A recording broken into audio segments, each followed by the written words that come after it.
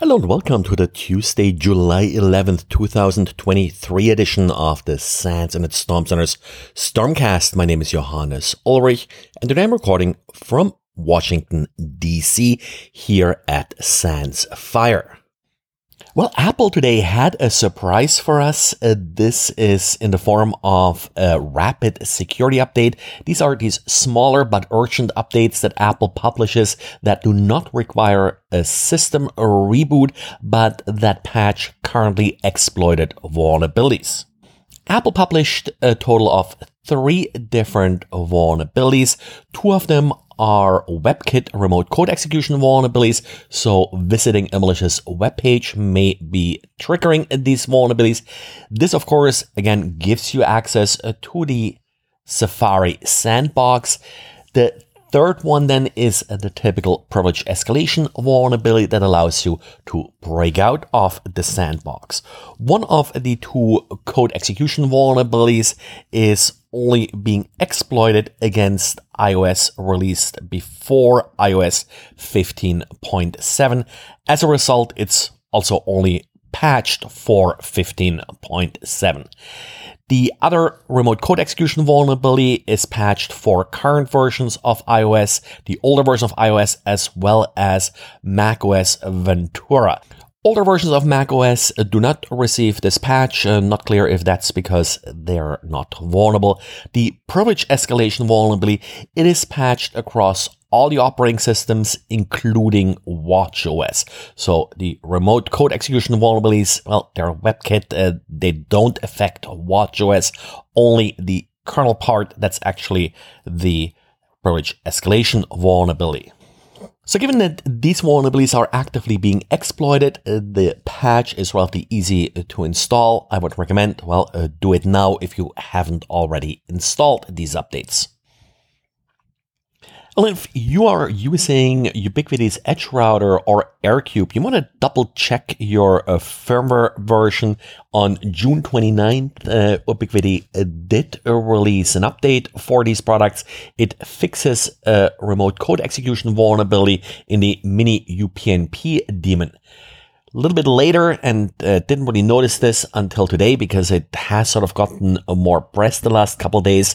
The advisory released a blog post with additional details, including a proof of concept exploit.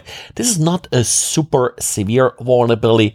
It does require that the exploit is sent from inside the network, so there's nothing where someone would easily scan the internet and take down these systems.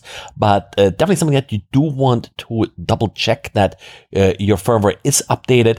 I don't have any experience with these particular products from Ubiquiti. Many of the Ubiquiti products are pretty good in sort of doing auto updates. But either way, double check and remember that idea of perimeter day, where once a month you're sort of checking if all of your perimeter security devices, like these routers and such, are up to date. And last week, Mozilla released Firefox 1.15, and with that included a feature that apparently is ruffling some feathers. The issue here is that Mozilla did include a feature they're calling quarantined domains. And what this really refers to is, well, there's nothing wrong with the domains. It's actually about extensions, where Mozilla will block some extensions from working if you're visiting these specific domains. The reason behind this is that Mozilla found that some malicious extensions are targeting specific websites. So if you have one of these potentially malicious extensions installed and you're visiting a website targeted by this extension, then, well, the extension is being blocked from actually working. What's ruffling some feathers here is, first of all, the user interface is not quite that clear to indicate that an extension is blocked, and also the entire process, which particular extensions are being affected by this and on which websites are they not working and why. Well, this hasn't really been made quite transparent by Mozilla. So it's one of those, well, trust us features where they're basically disabling some of the extensions that you have installed.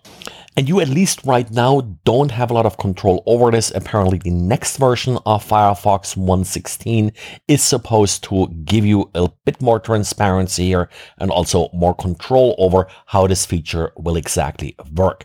Right now, you're, of course, still able to just turn it off globally. Well, and that's it for today. So thanks for listening and talk to you again tomorrow. Tomorrow, Tuesday, we'll also have the Internet Storm Center keynote here at Sans Fire. I'll put a link in the show note in case someone will be listening.